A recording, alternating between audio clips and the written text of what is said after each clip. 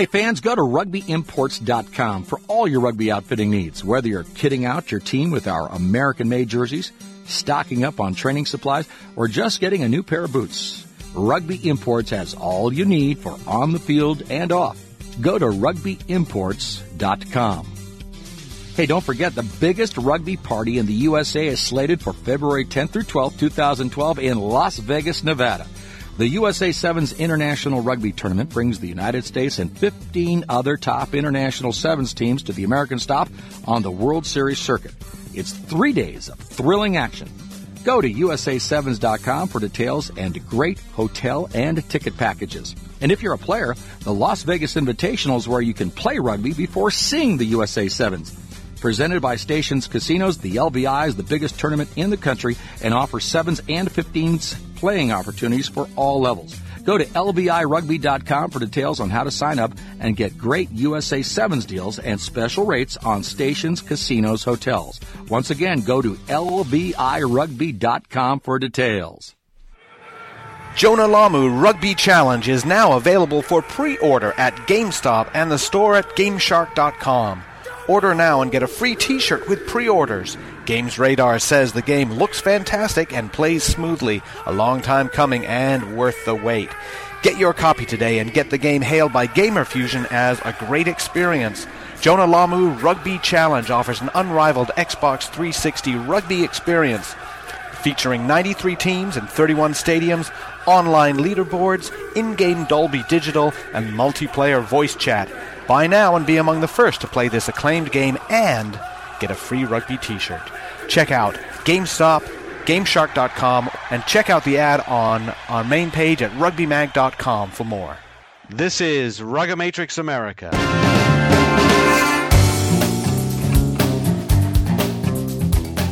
Welcome everybody to the show, and a very happy new year to everyone. This is Alex Goff, editor-in-chief of RugbyMag.com, welcoming you to the last show of 2011, going over to the first show of 2012. And we have a great show for you this time around with Jack Clark as our guest. But first of all, before we bring Jack in, we've got Bruce and Pat are here too. And guys, Happy New Year. Thanks. Yeah, it's almost here. I'm excited. The last three guests we've had on this thing to end the year have been great. We had Nigel, now we got Todd, and now we got Jack Clark. So I'm looking forward to the show. Yeah, and I'd like to say Merry Christmas, Happy New Year. And actually today is a great day to say Happy Kwanzaa, because in 1966, the University of California at Berkeley created the holiday of Kwanzaa. And we will be discussing the principle of Kujicha Julia today, which is to define ourselves, name ourselves, create for ourselves, and speak up for ourselves and stand up. So I think this is a great day to celebrate Kwanzaa as well. You want me to define myself on this show right now? I don't think I can do that. Well, we are very happy to welcome Jack Clark to the show, and Jack Clark is the head coach of the University of California rugby team, well over 500 victories at Cal as a coach, and former USA national team coach. And those of you who are younger and perhaps don't remember this, Jack Clark was also a lock forward for the USA national team, and a very, very, very good one before he ended his career prematurely. And so he's got the credentials all the way through. And Jack, welcome to the show. Thanks, Alex. Happy New Year. Hello, guys. Pat, Bruce, how are you? Great. Excellent. Glad to have you on. Well, Jack, we appreciate you coming on, and the number one topic on RugbyMag.com lately is the big news that Cal Rugby program has announced that you are pulling out of the College Premier Division, also known as D1A. That announcement came down on December 23rd, and you cited scheduling issues and cited some financial issues with regard to the league. And my first question is really why announce that now? Why is it that you had to say so in late December rather than earlier in the year? What happened, and why do you decide to announce it now? Right. Why the timing? You know? Yes. it probably needs some explaining, doesn't it? I mean, it kind of appears sometimes that it was the lump of coal under the Christmas tree for USA Rugby, and certainly that wasn't our intent. We've been kind of wrestling with the decision since May. We've had a lot of very frank conversations between us and USA Rugby and other teams. Collectively, we've all got on these conference calls, which are a bit mind-numbing, and we're all on there, and USA Rugby's on there, and everyone's trying to do their best to kind of find out if we have the right vehicle there. I believe. I mean, everyone's working with the Russians, and we further had a lot of direct conversations with USA Rugby, and in the end of the day, we're the sixth team to withdraw, and we notified USA Rugby of the likelihood of our withdrawal about 3 weeks ago. We began talking to a handful of teams around that time too, and no one in our conference read this on the internet, and for that matter, nor did some of the other teams that were probably closest to in the competition, and that's the timing. I mean, it's the last business day of the year. I mean, I think we'd been probably better 3 weeks ago if we would have just pulled the trigger, but we began, I think, trying to look at our work and make sure that we really had made the right decision. And then in the end of the day, we realized, as Friday approached, that it was really either we had to do it or not do it. And we made the decision to finally to withdraw. And I know that I should also add that I think there was a perception in some that somehow, you make that decision, on Friday, somehow that sneaks under the radar.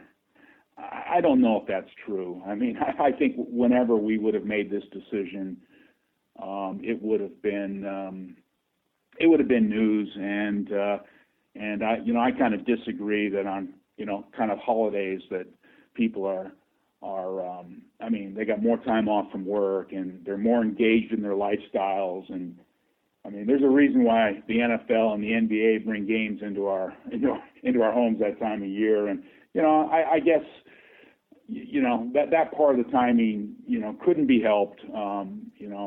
We regret that anyone thinks that we were trying to slip something in when in reality we had began those conversations weeks earlier with USA Rugby, if not months earlier.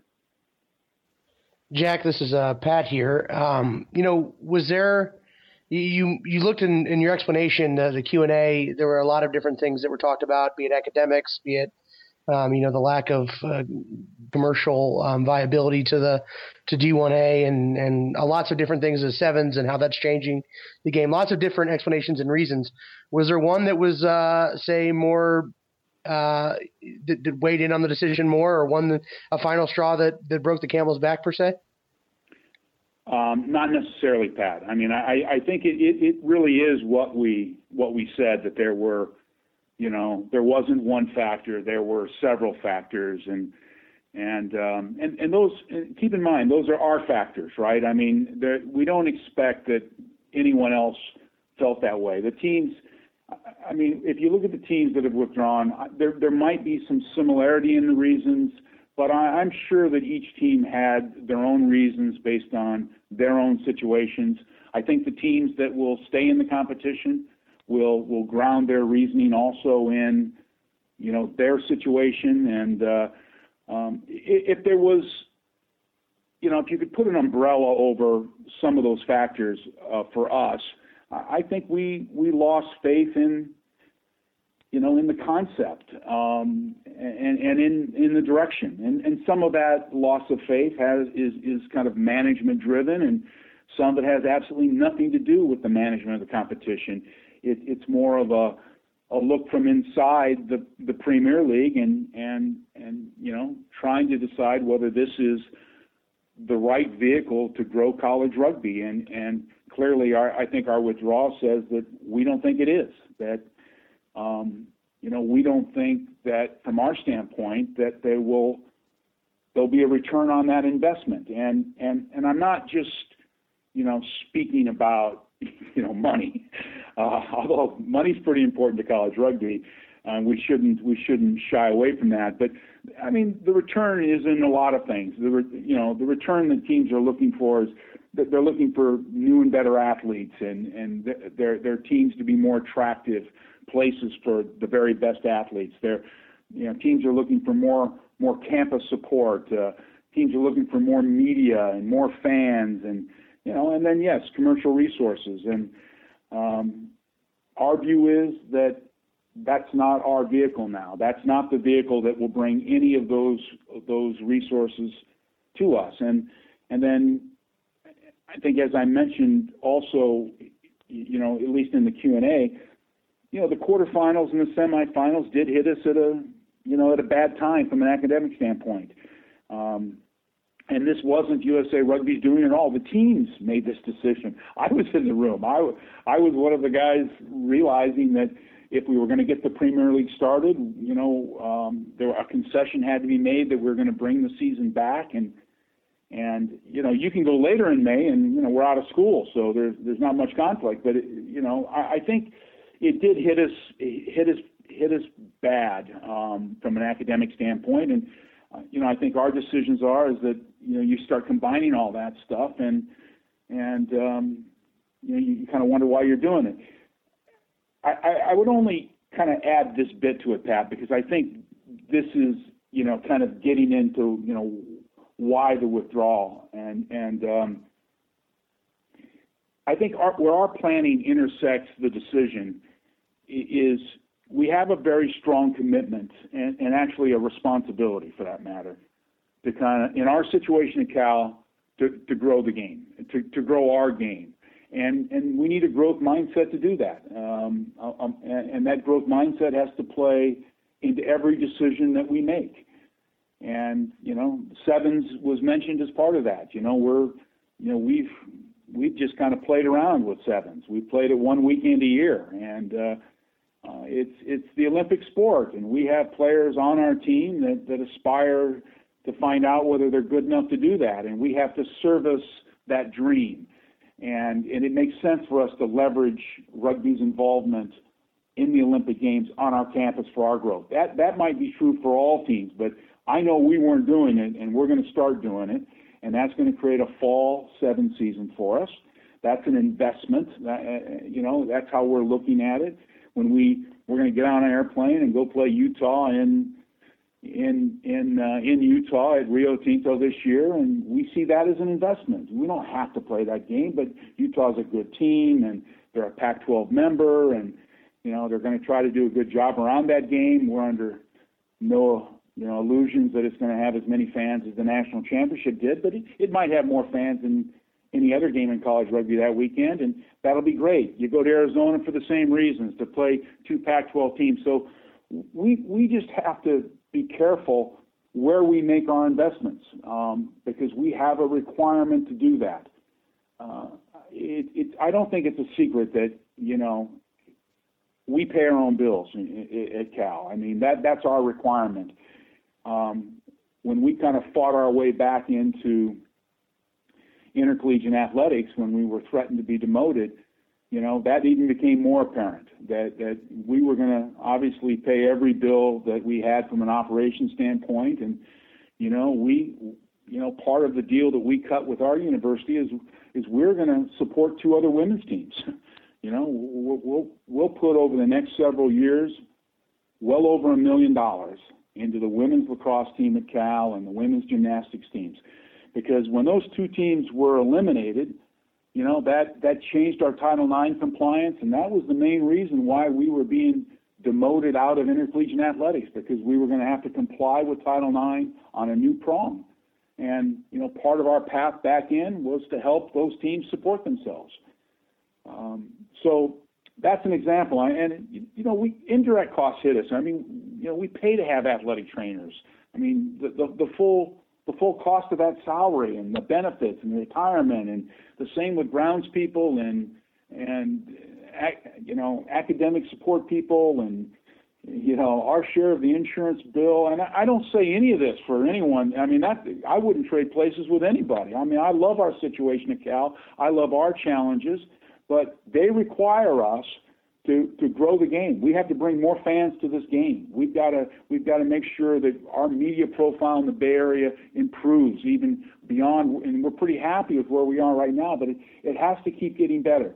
So the same way in the 80s we said we have to endow the sport, and the same way in the 90s we said we have to build Witter Rugby Field and the Doc Hutt Fieldhouse, and we've got to fight for varsity status. This is the next set of those fights. We have to keep growing the game, and this is in our view what's required to do so. Jack, how did you deal with the players, and what was their input, if any, into any of this, and what was their reaction?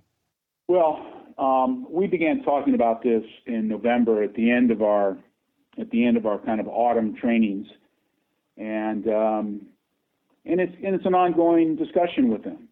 It's ongoing, So we've had one discussion face to face on the issue. We've there's been some notifications.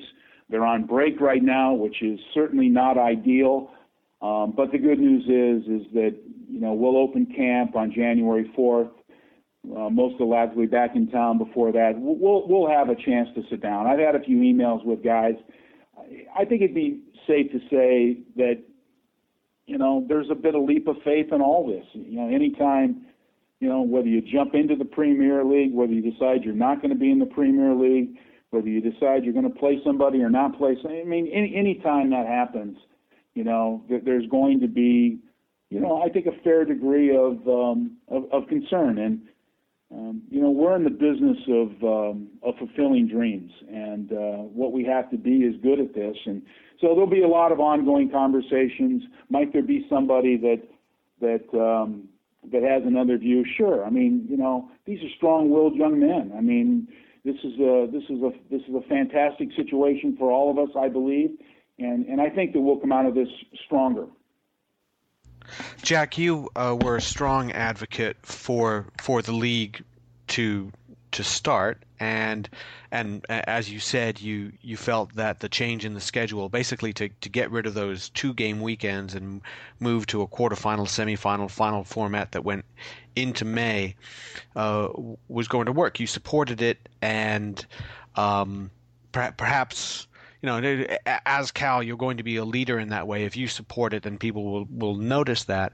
And then you turned around and say it's not working. Is that was that a change of viewpoint from your side, or were you wrong? Well, clearly, Alex, it's a change of viewpoint. Yeah. And I mean, I think it'll be proved that we were wrong.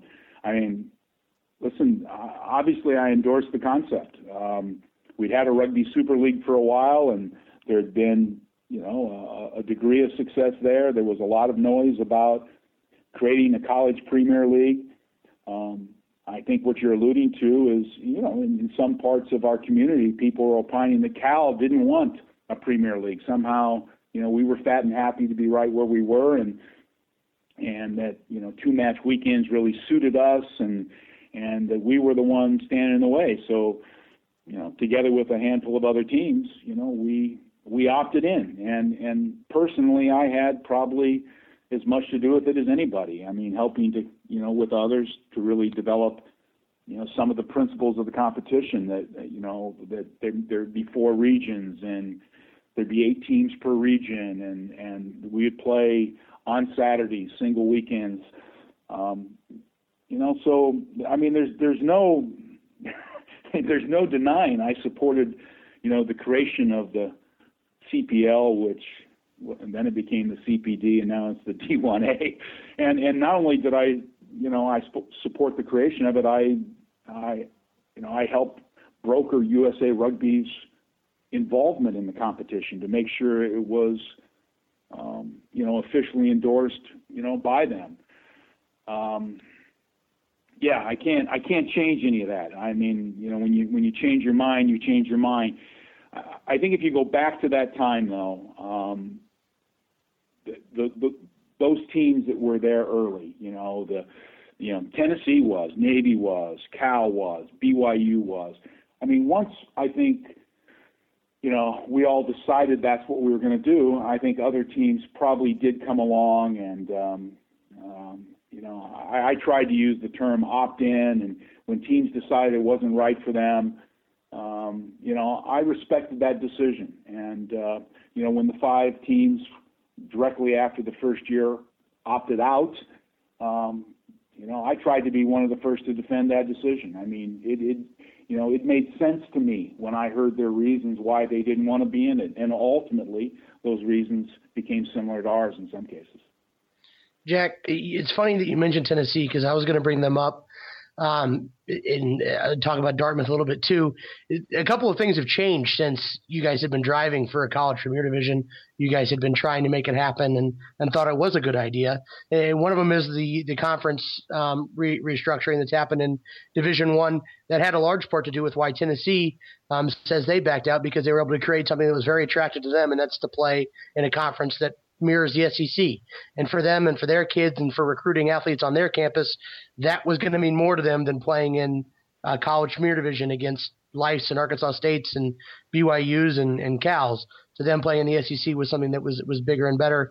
Kind of the same line of reasoning was used by some of the people at Dartmouth, saying that their alumni and their people in their in their athletic office and the people that they dealt with at the university cared more about beating Harvard than they ever cared about winning beating Rutgers in the D1A.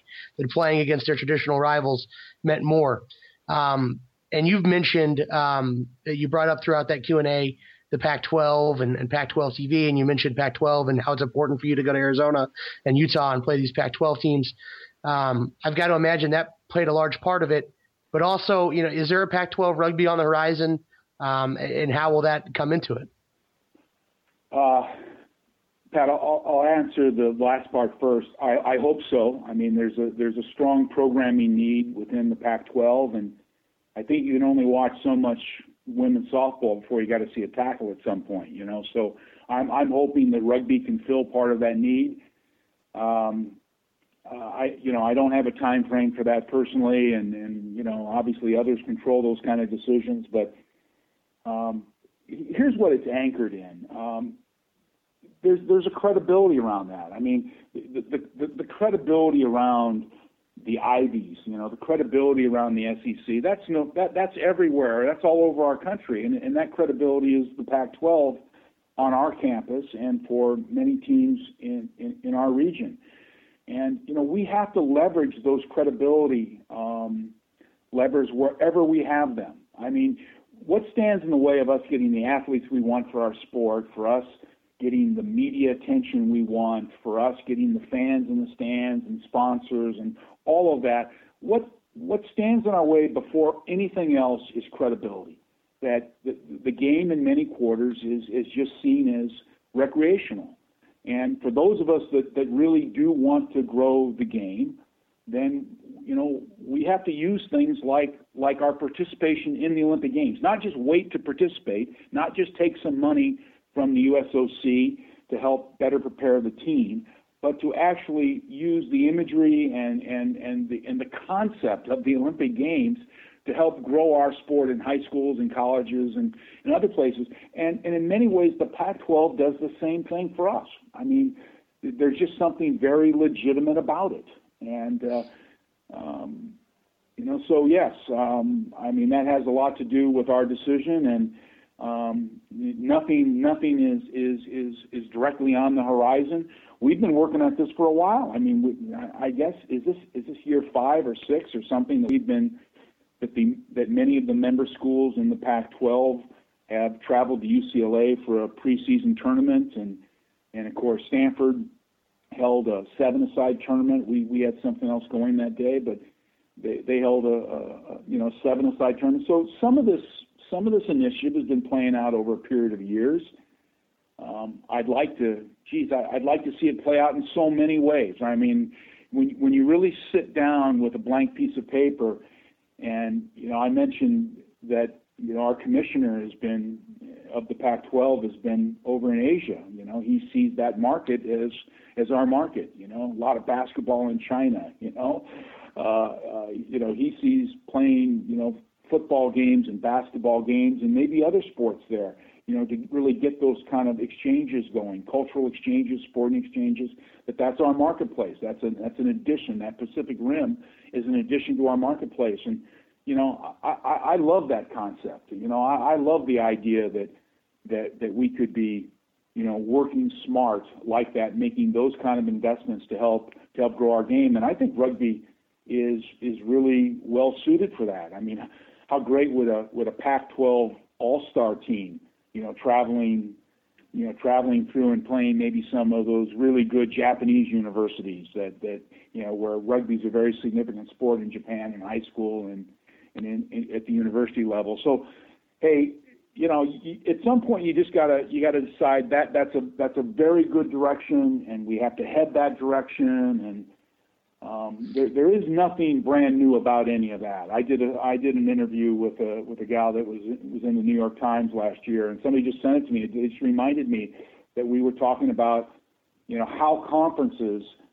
this was a year ago, how conferences can assist the growth of the game. And I think they can. I think it's just one of those leverage points that we have to use. I got to ask you a follow-up to that, Jack. I don't know you well. This is probably the second or third time I ever talked to you, so I don't make too many presumptions. But you strike me as a guy who isn't gonna, put all of his eggs into a basket that he doesn't think is, has a weave that's structurally sound. If you mention the Pac-12, I would like to link the fact that you're talking to somebody that's especially the Pac-12 TV, not necessarily joining the official Pac-12 or anything along those lines, but you mentioned Pac-12 TV. I've got to think that you're probably talking to somebody, be it at your university or involved with Pac-12 TV, that's giving you a reason to believe that might be a real possibility. Is that a fair assumption to make, that you're not just saying Pac-12 TV because there is a Pac-12 TV, but that you've talked to somebody who may be in the know and that this actually may be a real possibility? Oh yeah, of course. I mean, I wouldn't. It's not. It's ambitious, right? It's man on the moon stuff in some ways, but it's not. It's not in others. I mean, you just pick up the phone and you call you just call the commissioner and you say, we got a sport. And he goes, yeah, I love rugby. I lived in Australia for a while. I've lived in England for a while. I've been to the World Cup. Rugby's a great game. This might be a golden opportunity. And we have meetings within all the head coaches at Cal, and we talk about not just for rugby, but what are some of our opportunities going forward for baseball, for our track and field program, for our aquatics programs. I mean, there's a lot more opportunity right now to broadcast our content than we've ever had. We've never had a Pac-12 network. We've never had the opportunities that are in front of us today. And I think some of those opportunities are going to be growing for all teams, right? I mean, aren't we just going to go to Google TV any day right now and just hit the rugby button and a bunch of rugby's going to show up? I kind of think that this opportunity extends beyond conferences. But yes, we certainly have an opportunity in front of us at Cal, but for that matter, all of the Pac-12 teams. And we'll see which of those Pac-12 teams, want this opportunity. I mean, remember now that the only requirements in the Pac-12 is that you field a football team, a men's and women's basketball team, and a women's volleyball team. That's it. Those are the only required sports. So, our men's swimming team just won the NCAA championships a year ago. UCLA, you'd think they'd be good in swimming. They don't even have a swimming team. So different teams have different sports. Some of us row, some of us don't row, on and on. Some play water polo, some don't play water polo. Well, in our case, there's rugby teams on all 12 of these campuses. Maybe all 12 decide that they want to package their rugby in an enhanced way, because that's really the requirement. What we can't do is just do the same old stuff we've been doing. We're going to have to really put our best foot forward and package the game well. And maybe everyone comes along and wants to do that. Maybe 6 teams do, 8 teams do. That's good enough as far as I'm concerned. I mean, I think, this is about leveraging the credibility of Pac-12 in our case, the same way that the credibility of Big Ten and SEC and ACC and Ivy, all of those entities have their own credibility. And every time that they're successful in planning and executing plans, it helps all of our rugby. And the idea that there's an Ivy League championship, I think, is fantastic. We're not allowed to play in it. That's just how the rules work, right? It's only for them. But if they execute that plan well, it helps all of our rugby. The Army-Navy game helps all of our rugby if they do a good job packaging it, which, of course, they do. We will be right back here with Jack Clark, University of California head coach, on Rugamatrix America. Hey fans, go to rugbyimports.com for all your rugby outfitting needs. Whether you're kitting out your team with our American-made jerseys, stocking up on training supplies, or just getting a new pair of boots, Rugby Imports has all you need for on the field and off. Go to rugbyimports.com. Hey, don't forget, the biggest rugby party in the USA is slated for February 10th through 12th, 2012 in Las Vegas, Nevada. The USA Sevens International Rugby Tournament brings the United States and 15 other top international sevens teams to the American stop on the World Series circuit. It's 3 days of thrilling action. Go to USA7s.com for details and great hotel and ticket packages. And if you're a player, the Las Vegas Invitational is where you can play rugby before seeing the USA Sevens. Presented by Stations Casinos, the LVI is the biggest tournament in the country and offers 7s and 15s playing opportunities for all levels. Go to lvirugby.com for details on how to sign up and get great USA 7s deals and special rates on Stations Casinos hotels. Once again, go to lvirugby.com for details. Well, we are back here on Rugamatrix America with Cal head coach Jack Clark, and this is Alex Goff with RugbyMag.com, along with Pat Clifton and Bruce McLean asking the questions. And we've been talking a lot about conference play. Cal has pulled out of the Collegiate Premier Division, D1A, but there's still a lot of rugby to be played. We've been discussing the potential of a Pac-12 season. It's not happening yet, but it could happen. And Jack, as you mentioned, that it doesn't have to be all 12 of them, and you don't think that there's a desperate need for, say, USC to get up into the elite level for a Pac-12 or a league involving Pac-12 teams? I don't think so. I mean, that's the fact is that we play 29 sports and SC doesn't. So they might not, maybe that rugby team doesn't come along. On the other hand, they're a private school. I think they've got their Title IX considerations well in hand. I mean, boy, they'd be a great team to go from where they are to where we all want to be overnight. They would be probably great at it, extraordinary at it. I mean, it's a very strong athletic program there. So, but who knows? I mean, Stanford is doing really well, and UCLA is doing really, really well, and obviously Utah and the 2 Arizonas and Colorado's doing well, and we've got a bunch of good programs.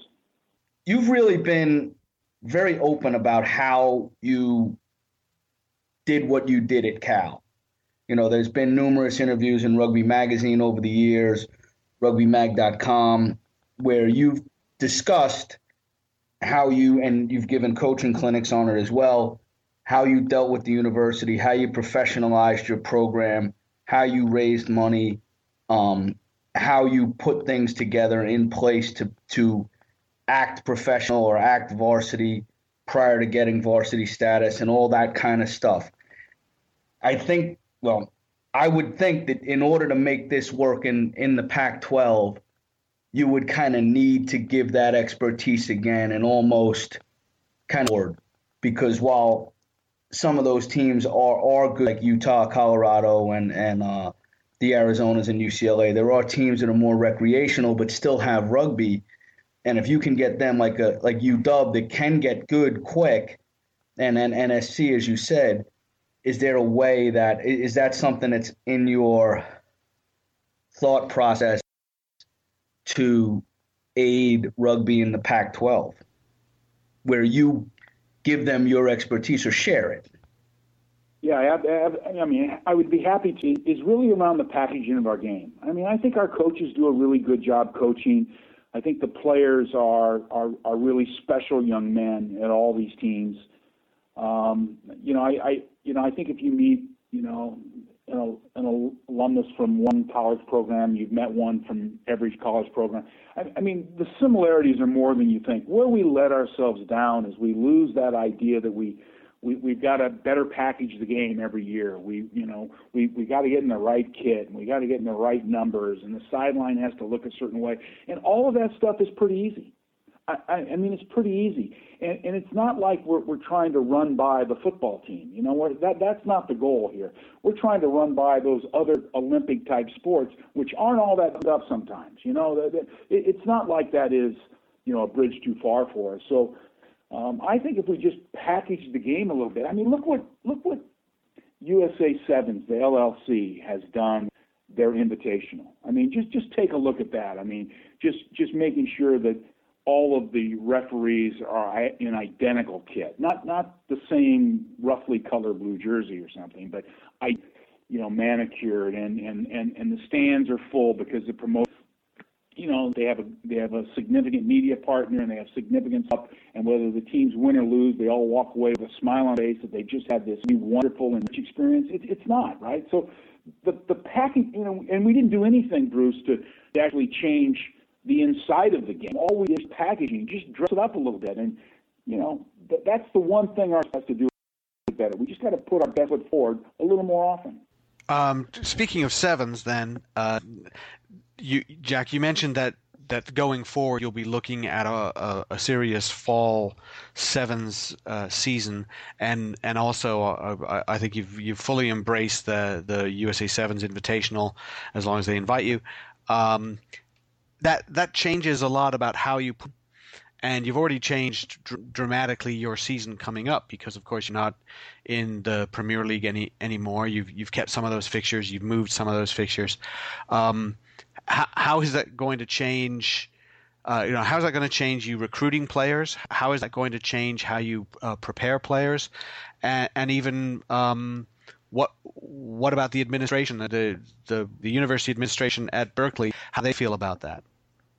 Well, I mean, we take our participation. I mean, as a university, we take our accomplishments with former athletes and current athletes participating nationally in the Olympic Games, in World Championships, with a lot of pride. And so, obviously, it's a really exciting period for us to be able to not just be able to promote athletes to the international level and to a World Cup, but now potentially, to the Olympic Games. So I think everyone is of like mind now around what a great opportunity this is, and maybe uniquely so for us. And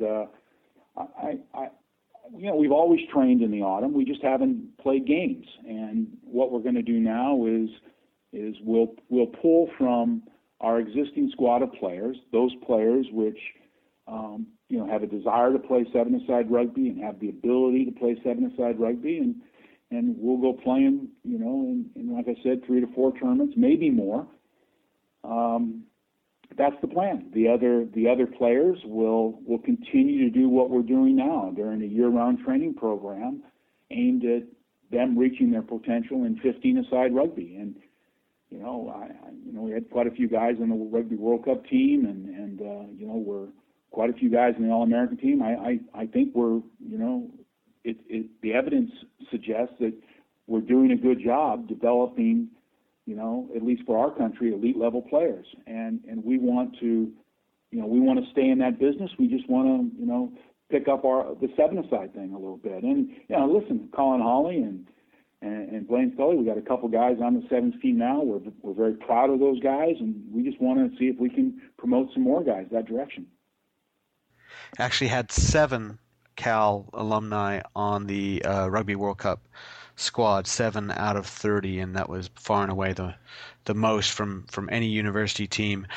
So the interesting thing will also be how that dovetails into the type of team you put on the field. Yeah. In 7-a-side, Alex? Yeah. Yeah. I think we've had. I think we in the first couple of tournaments we played in.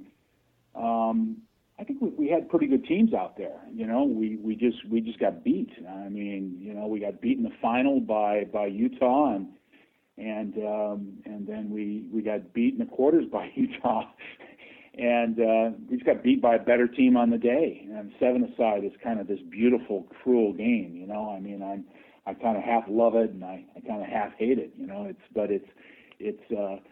It's intoxicating. I mean, it's just fantastic, really. And so it's hard to maybe put a stamp on it to kind of impose yourself on the sevens game the way you can, on a 15s game. But we're excited. We're excited for the challenge, and we look forward to it.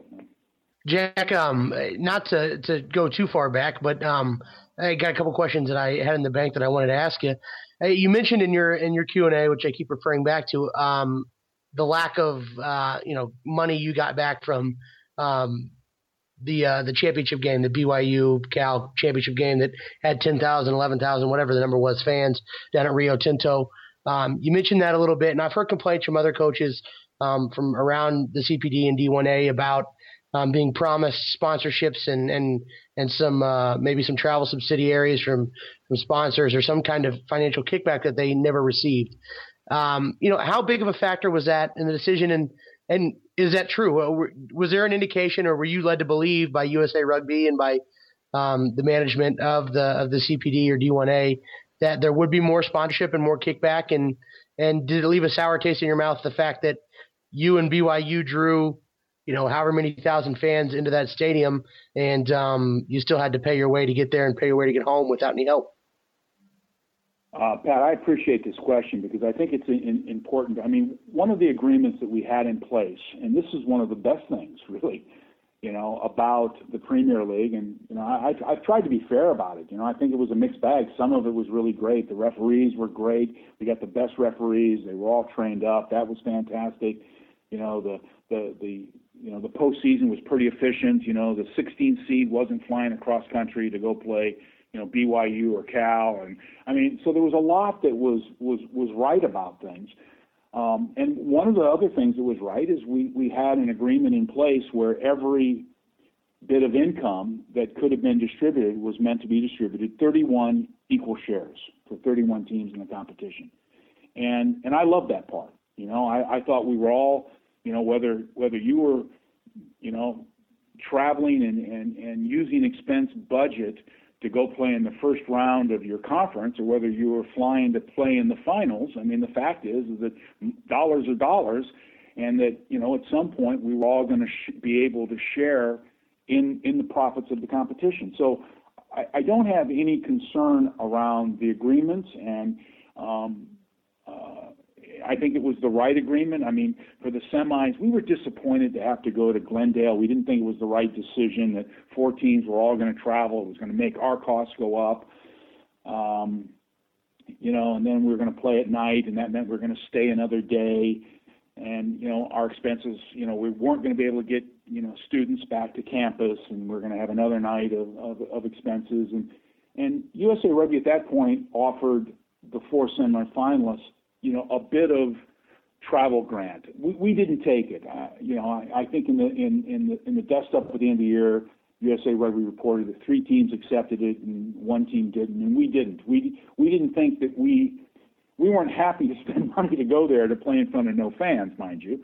But we didn't think it was the right thing that we would take money that not all the teams were participating in, and that was our view of the final as well. So my comments about I was disappointed we didn't receive anything. We, as all of us, there wasn't any distribution there. And I don't know why. I mean, I heard you guys on your podcast say that there were 1,000 people watching the high school game, and the next thing you know, there were another 10,000 came in for the final. But that money wasn't divided 10-1. That money was divided in some other way, and there just wasn't any left for the team. And There's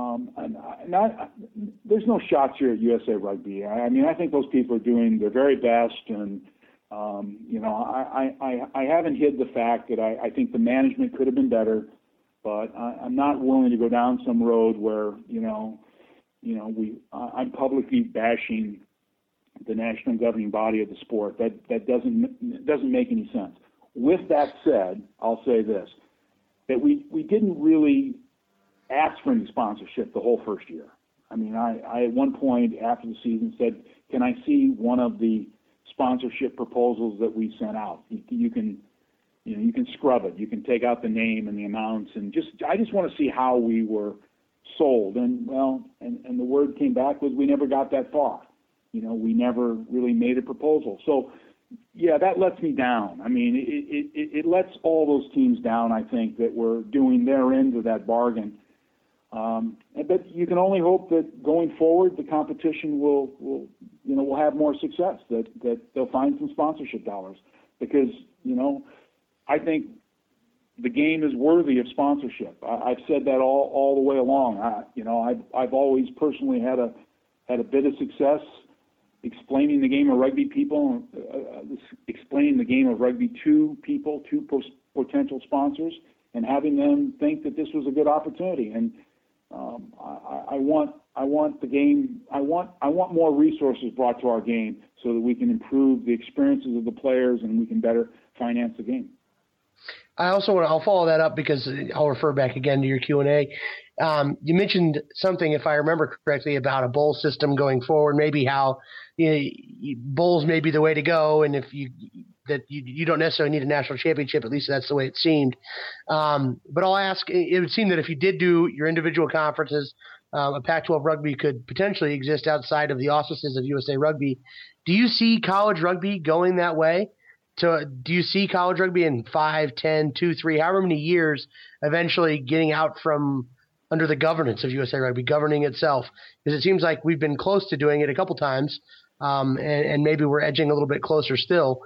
Do you see that being the future where your USA Rugby National Championship isn't the end-all be-all for a lot of the teams in the country, and maybe you're playing for a private championship or playing for private conference championships or playing for something else? Well, I think it could happen.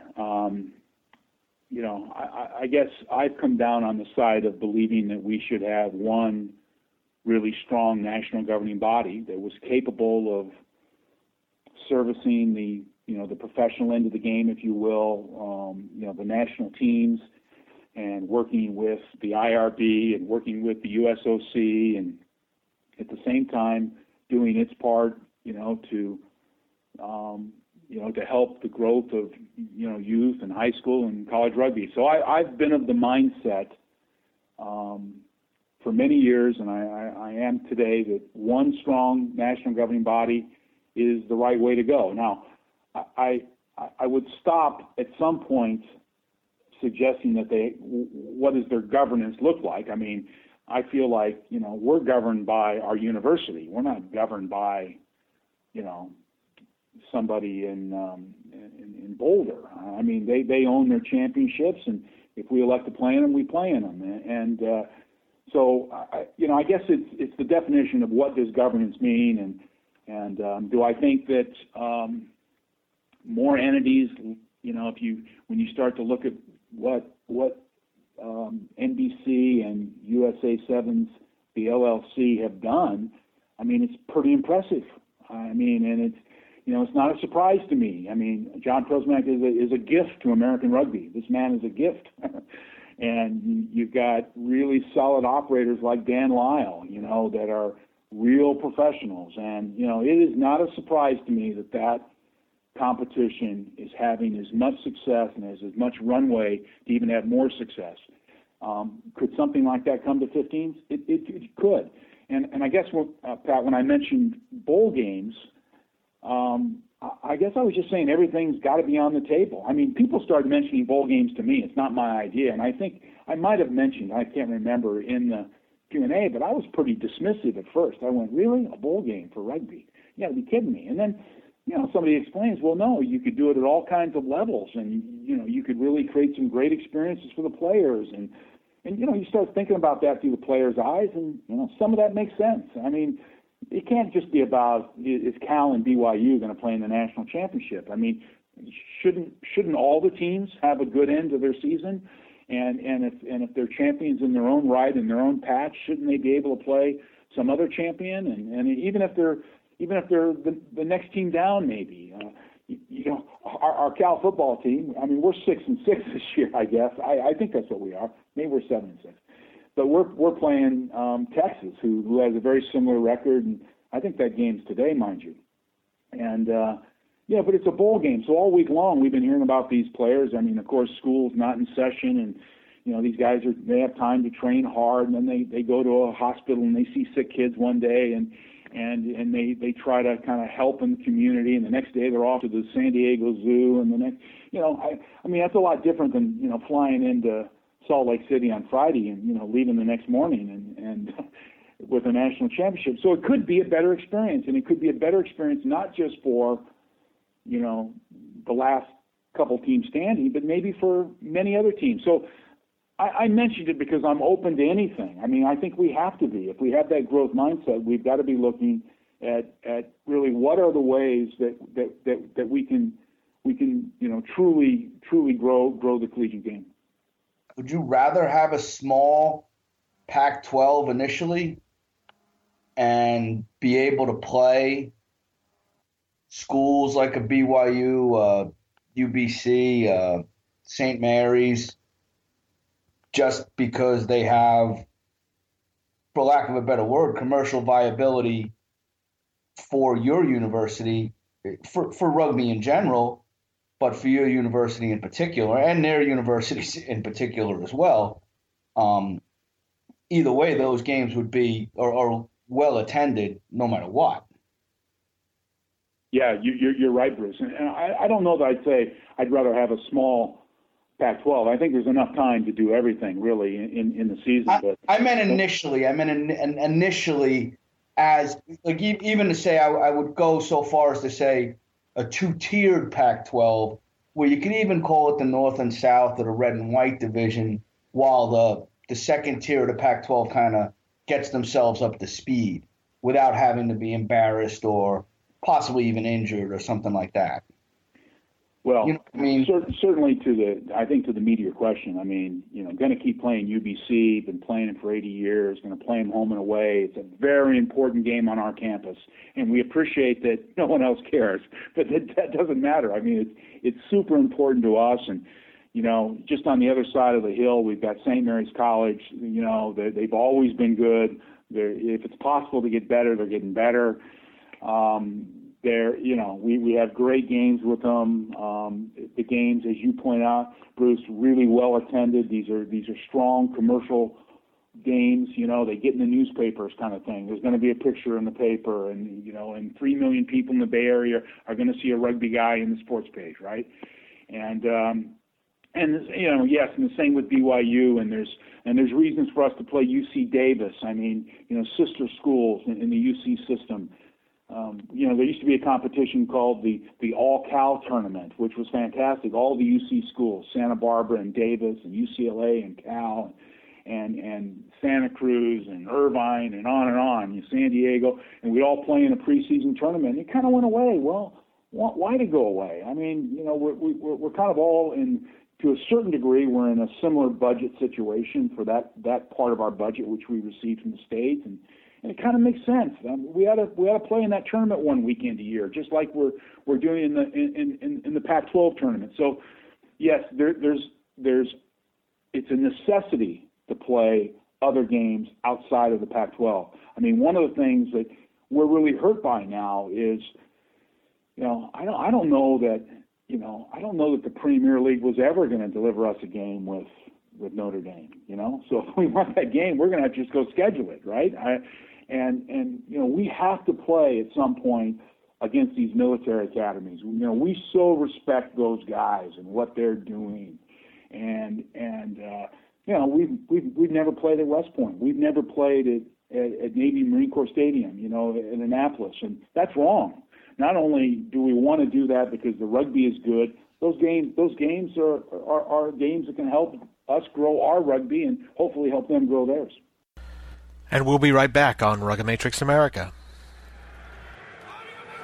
Jonah Lamu Rugby Challenge is now available for pre-order at GameStop and the store at GameShark.com. Order now and get a free t-shirt with pre-orders. Games Radar says the game looks fantastic and plays smoothly. A long time coming and worth the wait. Get your copy today and get the game hailed by Gamer Fusion as a great experience. Jonah Lamu Rugby Challenge offers an unrivaled Xbox 360 rugby experience featuring 93 teams and 31 stadiums, online leaderboards, in-game Dolby Digital, and multiplayer voice chat. Buy now and be among the first to play this acclaimed game and get a free rugby t-shirt. Check out GameStop, GameShark.com, and check out the ad on our main page at RugbyMag.com for more. Well, we are back on Rugomatrix America, and we are talking with Cal head coach Jack Clark, and we've been talking about the potential for any college rugby team that has a strong college sports brand to be able to spread that around and perhaps schedule some exciting matchups between them and some other teams and use that to help promote the sport and get more exposure for everybody. Jack, to that and to the there are so many names in college sports, and we've talked about this a lot. We're talking about the USA Sevens CRC Invitational and the inviting name teams to help market the sport. There's also a growth within college rugby of varsity programs or near varsity programs that are. They're not well known in the world of college sports. That's one of the reasons why they've looked around and said, well, we're not going to do a football team, but how about we do a rugby team? So Life University, very well known in rugby in the United States, but not well known for doing much else athletically. Davenport University and just lately Lindenwood, which is a Division II team, but is generally putting up three figures of everybody that they play. These are varsity or near varsity programs that are really successful on a rugby level. What does it do? How would you look at it when you see these programs out there? Because they're not brands, they're not part of any well-known conference. Does that detract from the game, or is there an opportunity there to spread the game in a different way? No, it's an opportunity, and so for those schools that they have a pathway to varsity status because they don't have a football team, because they're not underwater in their Title IX considerations. I mean, that's, so I don't know anything about, I know Life College or Life University because we played them when they were Life Chiropractic College in the national championships in the 80s, and we've of course played them recently, and but I don't know Davenport and Lindenwood. I don't know those teams. But outwardly, what you've seen there is there's a bunch of good rugby people around those programs, and they've decided, hey, we have a pathway here. Let's make a plan specific to our situation, and let's see if we can maximize that plan. And in some places, that plan is to go over and get away from club sports and go into the office of the president and get a waiver for international students and build a team. Largely on international students. All of these things can be seen as ways to build rugby in which are specific to a certain campus. And I applaud them all. I don't have any issues with it. And I think you use what you have to use. To that point, you're mentioning named teams, Alex, but after we played Life this past year. Dan Payne told me a great story. He said that the president of the university had actually built. Maybe you guys know the story better than I do, but they had paid to have erected a large billboard on one of the main highways, kind of leading into Georgia, into Marietta, and where you want to see the LSU Tigers and the Tennessee Volunteers. You do it on our campus. Here in Marietta. And I thought, well, isn't that bright? Here's a guy, using these great iconic brands. Who doesn't know the Tennessee Volunteers, the LSU Tigers, right? So, using those to build his situation for his team. And I think you use what you have available. He did. I saw that billboard when I went down there and watched him play Tennessee. And maybe the most impressive thing was the numbers that were sitting next to Lice. That were much, the Life name much greater than those sitting next to the Tennessee and Virginia Tech names. But you just said you want to play Army, you want to play Navy. St. Mary's locally makes a lot of sense for you. And I get that we want to take this game commercially and we want to make it commercially viable. I've been a huge defender of the CRC and its reputation. I fought Bruce tooth and nail several times about it. But, there's also that sense of you want to be the best. You gotta beat the best. You want to play really, really good games against the best teams in the country. And while right now Army and Navy and BYU are also big names and also some of the best teams in the country, and St. Mary's is a big name, a pretty big name and one of the best teams in the country. Those Davenports, the Lindenwoods, the Lifes, Arkansas States are getting a lot better, and they're going to be on the same realm if they're not already with some of those schools. Is there going to be a desire for Cal to play those guys and compete, find a way to compete against Arkansas State and the ascending programs? Because it's really tough to see. It's tough to kind of fathom that the program that has all the national championships seems to be devaluing the national championship just a little bit.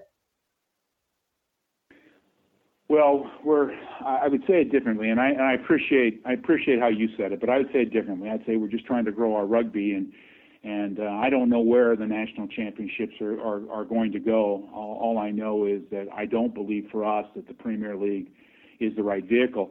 I mean, when you look at Arkansas State, I mean, that's not, I don't look at that as an off-brand. I mean, it's not the Arkansas Razorbacks, fair enough, right? But it's a state school of Arkansas, and I think that game gets played somehow, some way, sometime. I mean, why not?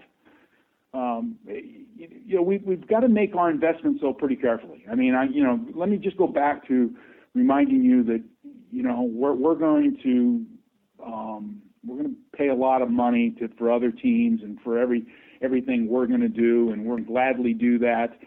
And we're going to grow our program in the Pac-12 direction. We're going to grow our program in the Sevens direction, and we still want to go play Navy and all these other teams. So as time and budget allows, yes.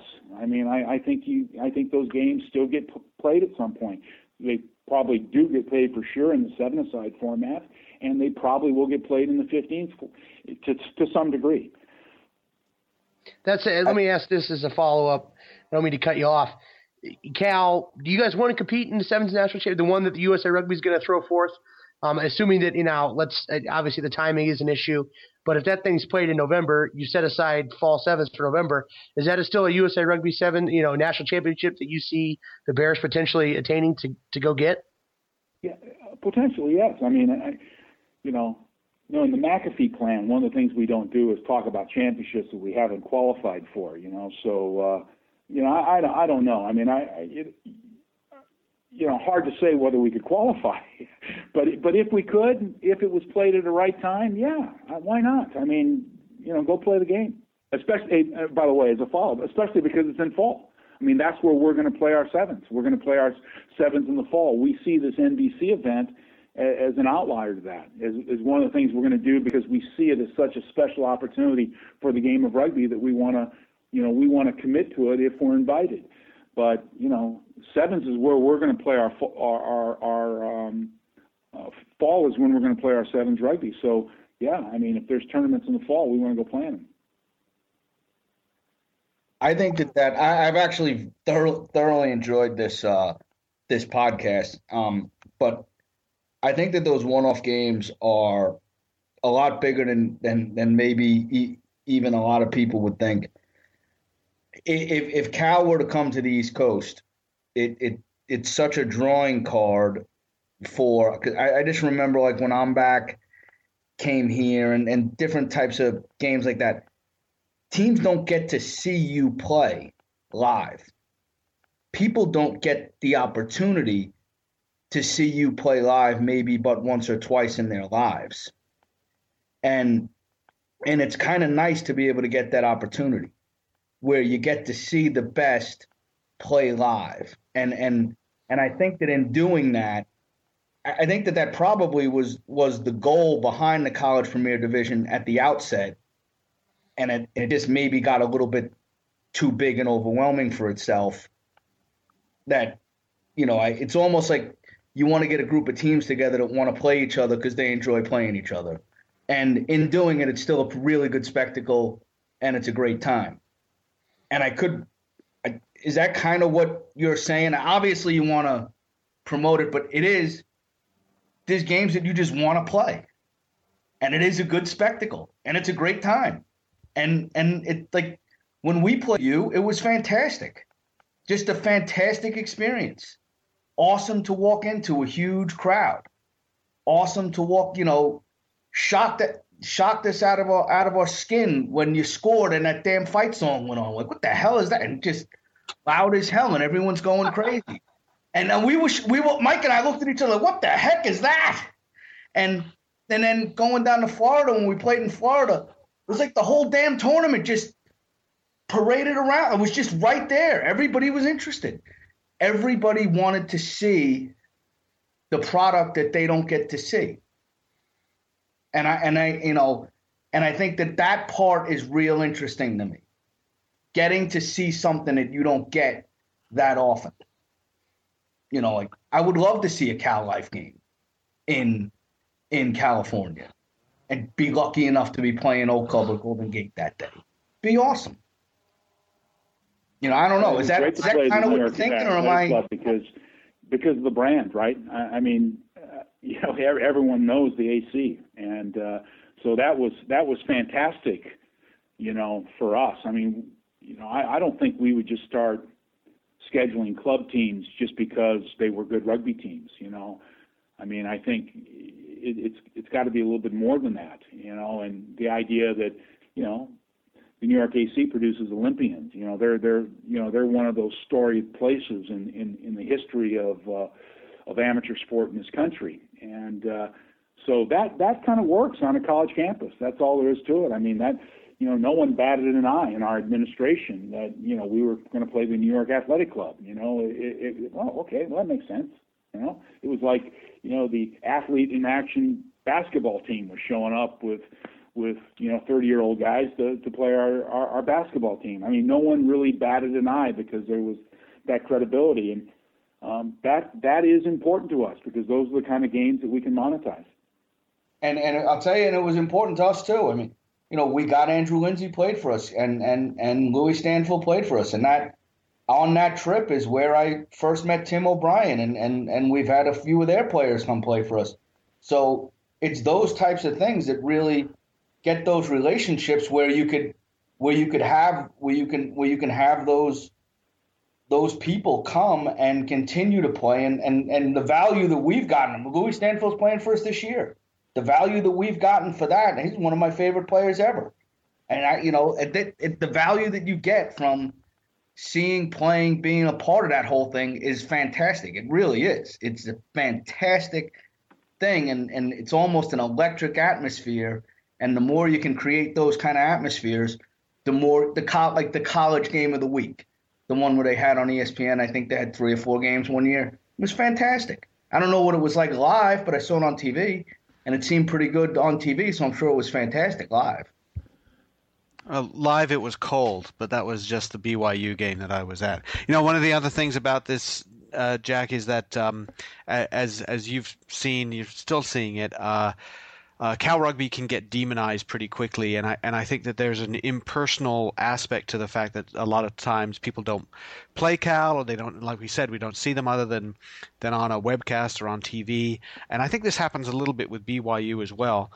And it would be great to see you go do a Navy Army tour or something like that, just so people see the team play in person. Shake the hands of some of the players and realize, oh, they're just kids, just like the kids who go to college over here. And remember that you're actually people, and you're not, you haven't been dragged out from the underworld to come dominate American rugby. And maybe there's something to be said for that. Yeah. So you're reckoning that that's going to make people nicer on those comment boards? No, not at all. The comments will still be a place that I will tell people like you to just stay away from completely. We are going to take one more break, and then we will be back, and we're going to change tack just a little bit and break out of talking about college rugby, but we will still be talking with Cal head coach Jack Clark, and we'll be right back on Rugby Matrix America. Hey fans, go to rugbyimports.com for all your rugby outfitting needs. Whether you're kitting out your team with our American-made jerseys, stocking up on training supplies, or just getting a new pair of boots, Rugby Imports has all you need for on the field and off. Go to rugbyimports.com. Hey, don't forget, the biggest rugby party in the USA is slated for February 10th through 12th, 2012 in Las Vegas, Nevada. The USA Sevens International Rugby Tournament brings the United States and 15 other top international sevens teams to the American stop on the World Series circuit. It's 3 days of thrilling action. Go to USA7s.com for details and great hotel and ticket packages. And if you're a player, the Las Vegas Invitational is where you can play rugby before seeing the USA Sevens. Presented by Stations Casinos, the LVI is the biggest tournament in the country and offers 7s and 15s playing opportunities for all levels. Go to lvirugby.com for details on how to sign up and get great USA Sevens deals and special rates on Stations Casinos hotels. Once again, go to lvirugby.com for details. Jonah Lamu Rugby Challenge is now available for pre-order at GameStop and the store at GameShark.com. Order now and get a free t-shirt with pre-orders. Games Radar says the game looks fantastic and plays smoothly, a long time coming and worth the wait. Get your copy today and get the game hailed by Gamer Fusion as a great experience. Jonah Lamu Rugby Challenge offers an unrivaled Xbox 360 rugby experience featuring 93 teams and 31 stadiums, online leaderboards, in-game Dolby Digital, and multiplayer voice chat. Buy now and be among the first to play this acclaimed game and get a free rugby t-shirt. Check out GameStop, GameShark.com, and check out the ad on our main page at RugbyMag.com for more. And we are back. And this time, Pat, I think you have a question for Jack Clark. Just a little bit of a departure on our subject matter, but still something I know you wanted to bring up. You've been the head coach of the Eagles before. The Eagles are currently conducting their head coach. You coach with another former head coach in Tom Billups. What do you think? Let's try to solve one problem quickly. What do you think that needs to be done with that job? Obviously, there's been a lot of money that has been thrown at it with Eddie O'Sullivan and some of the other high-profile coaches that have been there in the past. I know that me and Alex have kind of lobbied for a domestic coach, a cheaper option to share, kind of the resources USA Rugby has and put them in other avenues. But what would you like to see done with that coaching job, having been in that seat before?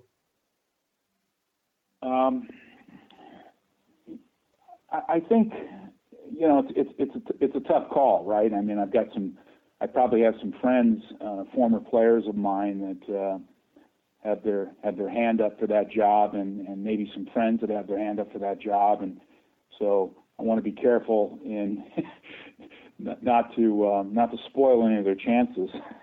But what I think the Eagles might need more than a coach is a general manager, somebody that would be maybe, or a director of rugby that a big chunk of their portfolio was the Eagles. I mean, I think that's what's missing. I think that there needs to be some program building, done with the U.S. team, and I think they ought to, stand on their own economics.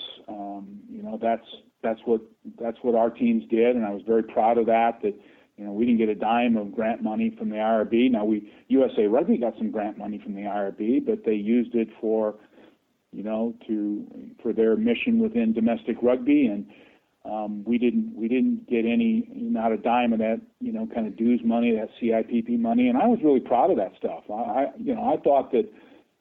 thought it was our responsibility to be able to travel our team and to be able to compensate our team, to insurance for our team, to medical for our team, to our events. I mean, that was really our job, and that every dime that's generated within youth rugby and collegiate rugby and club rugby, ought to stay there. That's where the money should stay.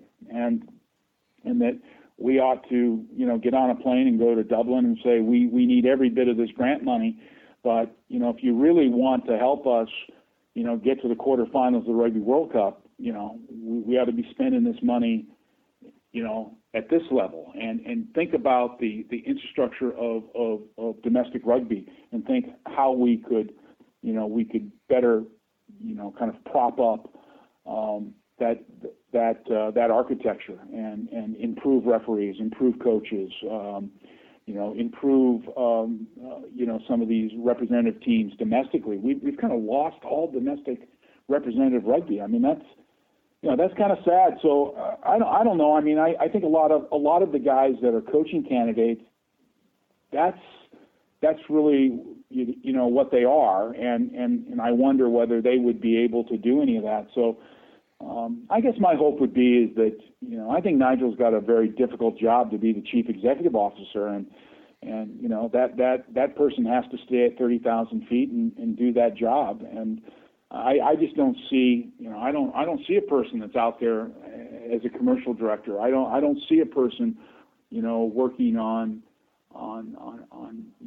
business plans based around national teams so that they can stand on their own 2 feet and we can redirect these other monies. I mean, we took a lot of pride in the fact that money we brought in for ourselves, we had to share. There was a sharing with USA Rugby, and we're proud of that. We're proud of being able to, be a revenue source, not a revenue drainer. And so I don't know if maybe that starts with the coach if it's the right person, or maybe it needs to be another person. But that's what jumps out at me. And then the other thing is that what we have to do is be better at giving our coaches programming skills to build programs. I mean, that's we're not one scrum move away from kind of beating somebody here. That's not our issue. Our issue is, how do we get better at building the program itself? And if you divide that into, bringing applied sports science to these teams, like happens right now, in high school football, but it maybe doesn't happen in a lot of college teams. How do we help them technically? How do we help them from a sports science standpoint? And then how do we help them organizationally? How do we help them build those organizations? And there's a whole, we at Cal we gave a coaches clinic one time, and it really was received pretty well. And I'd like to take that curriculum, around the country. I don't like the idea of charging coaches for coaching programs. I like more the idea that somewhere along the line we're gonna find some sponsor that says, I want to change, American rugby. I want to help coaches create teams that better service their players.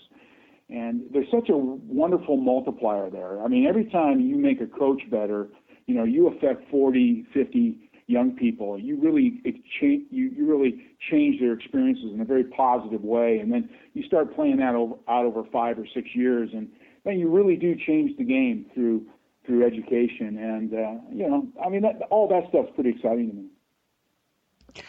Plucking players out of the club ranks or the college ranks has been a difficult challenge for years, and we do have sort of a gap now on the select side level for a lot of them, and as you said, Jack, the coaching has to be there as well from the beginning. Correct. We've expanded out into youth rugby and under 14s and things like that. So the coaching has to be there from down there as well. That's right, and it's not just a gap, Alex. I mean, if you think about when USA Rugby was founded, and I know this only because I paid a little bit of attention to it, but each of those 4 original territories, they were required to have representative teams. I mean, they were so audacious in their plans for, developing their best and brightest. They had rules like, and we want your territorial team to tour every 2 years. I mean, they were committed to developing rugby from a technical standpoint. Now you got to look long and hard to find a domestic representative game. That just isn't important anymore, apparently. And I don't know if that's the right thing. I sense it's not. Well, Jack Clark, we are very honored to have you spend so much time and give us so much candor on Rugged Matrix America here. We're really happy that you took the time from your busy schedule. I know you're traveling to talk to us. And Jack, thank you very much. Yeah. Okay, Alex, Pat, Bruce, thank you very much. Happy New Year, guys. Thank you, and Happy New Year. Everybody got you, Jack. Thank you very much. And happy Kwanzaa again. Okay, guys. Thank you very much. Well, that was a great conversation with Jack Clark, and actually I was surprised that he chimed in on the national team as much as he did there, Pat. But Pat and Bruce, first of all, the college thing. I think looking ahead into the reason we're talking about this is Cal Rugby is the number one program in college rugby. They pull out of the number one competition and basically say we don't really have a competition to play in yet. I know they're looking at Division I. We didn't really talk about that, but they're looking into going to Division I AA, knowing that even if they won in Northern California, they wouldn't get an automatic bid. They'd have to garner some kind of invitation. So it really was kind of a blind leap to a certain extent. And I will say that he was pretty straightforward in saying that he liked the College Premier Division the way it was put together, and then changed his mind. And I get the sense that, and I kind of went to it in a question and then rambled off into another question when I was talking to him, but as I always do. But no, a lot of things have changed between the time when he thought it was a really good idea to now. And just that, I mean, I know that it only happened for a year, the CPD, but for the time, all the momentum had to take place to get it together. To now, a lot of things have changed in the way that the conference restructure has come about. You're talking about, the Olympics, the Sevens getting the Olympics kind of happened during that process when the idea was really being formulated and momentum was getting put behind it. The CRC was still in a bit of an infantile stage, and now we realize that it has legs and doesn't seem to appear to be going away anytime soon. Then you add the Pac-12 TV.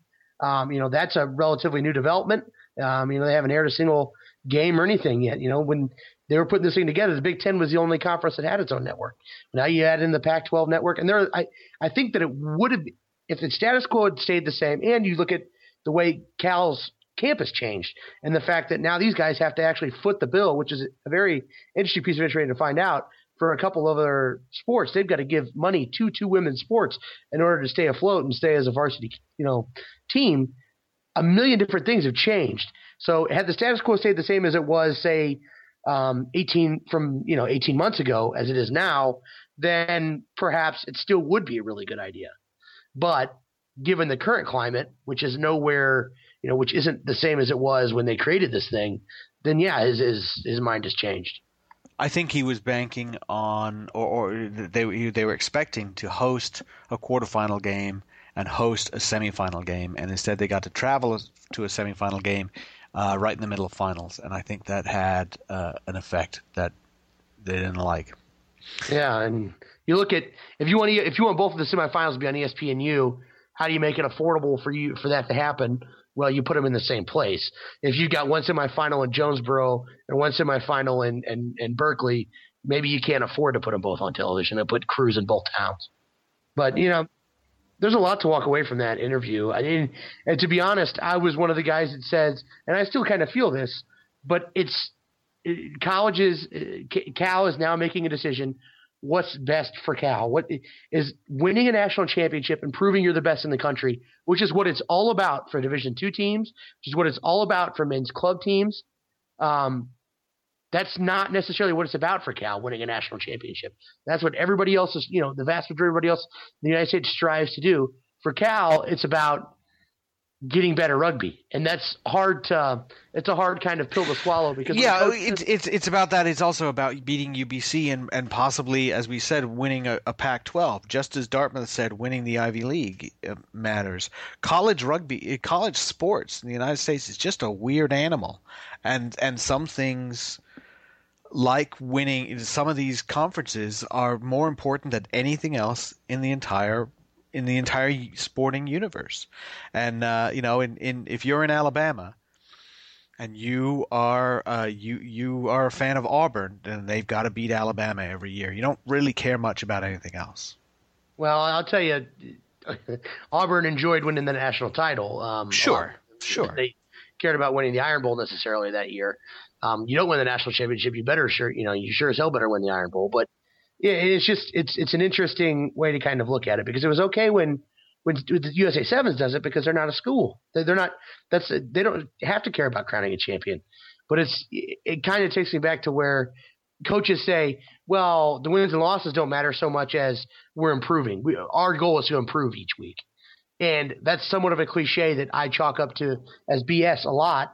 But Cal is kind of now walking the walk, or walking what they say, walking the talk, in terms of that maybe the championship doesn't matter as much as playing meaningful games matters and proving their rugby matters.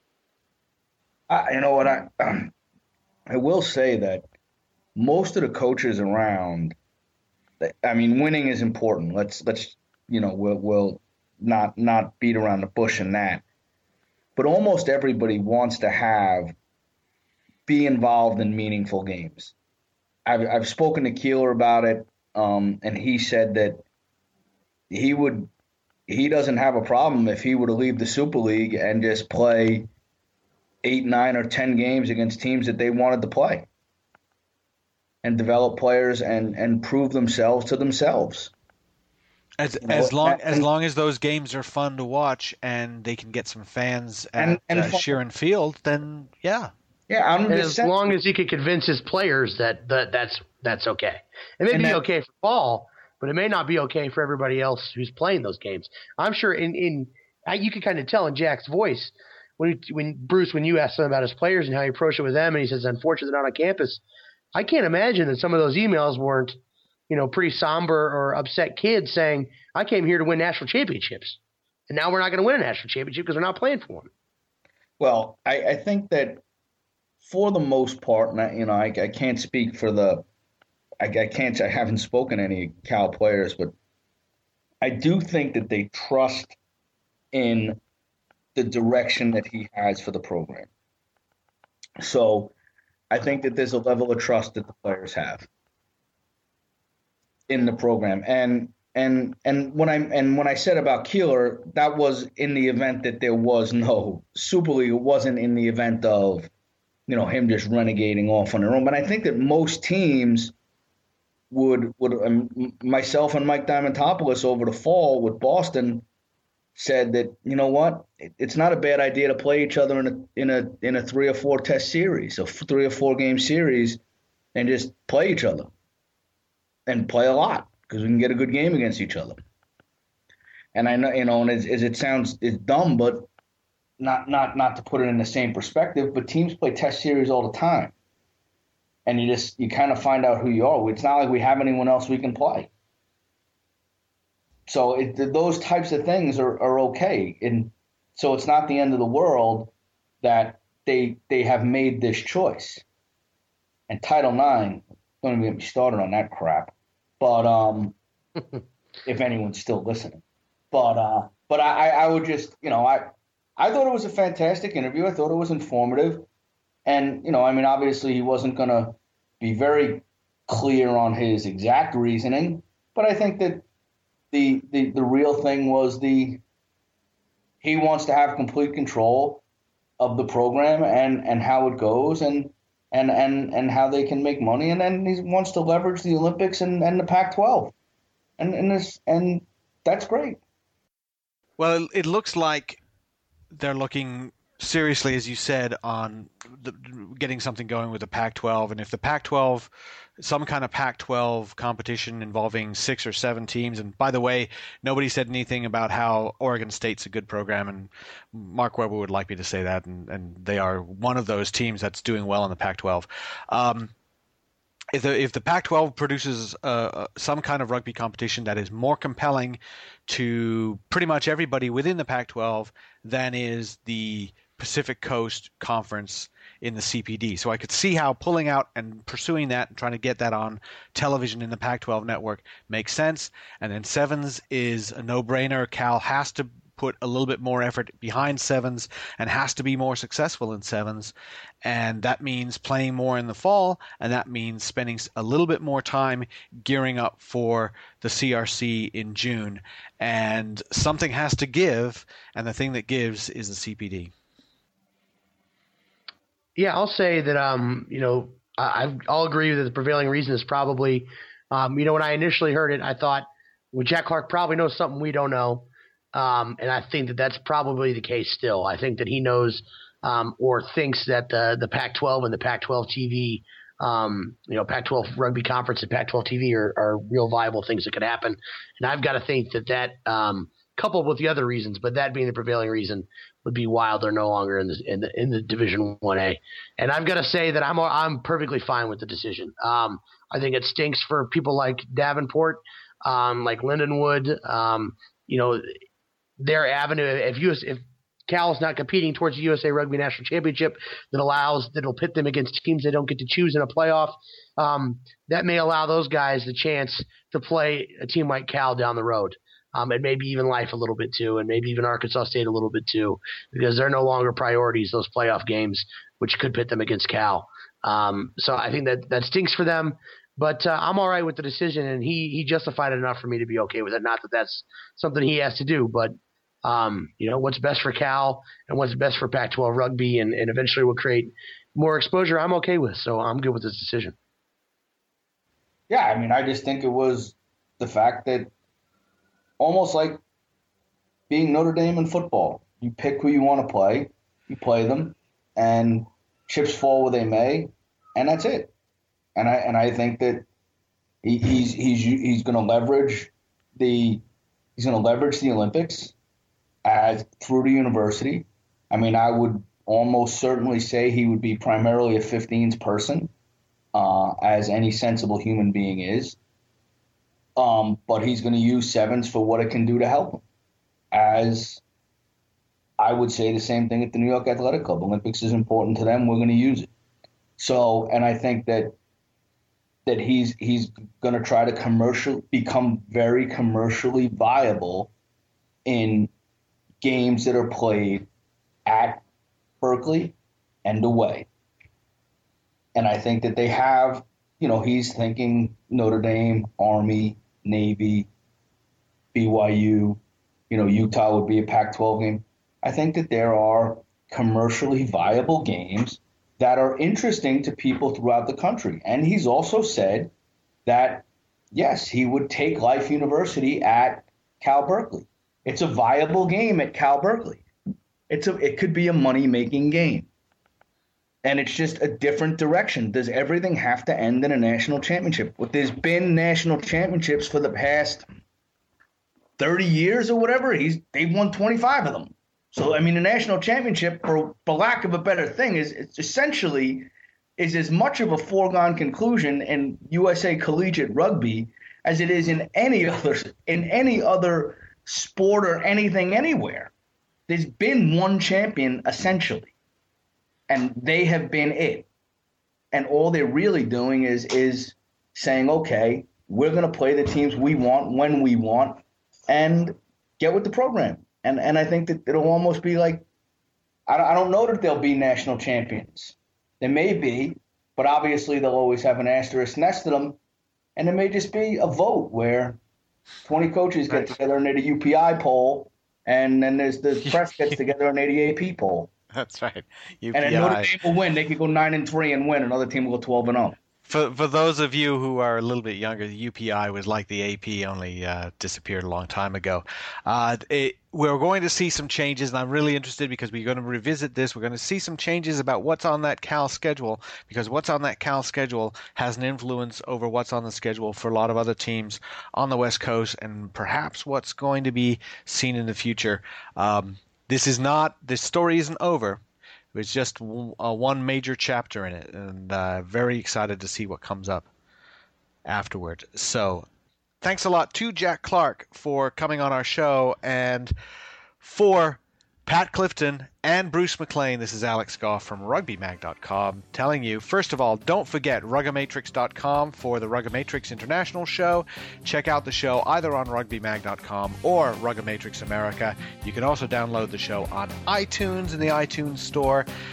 And to everyone in the Ruggamatrix America universe, Happy New Year.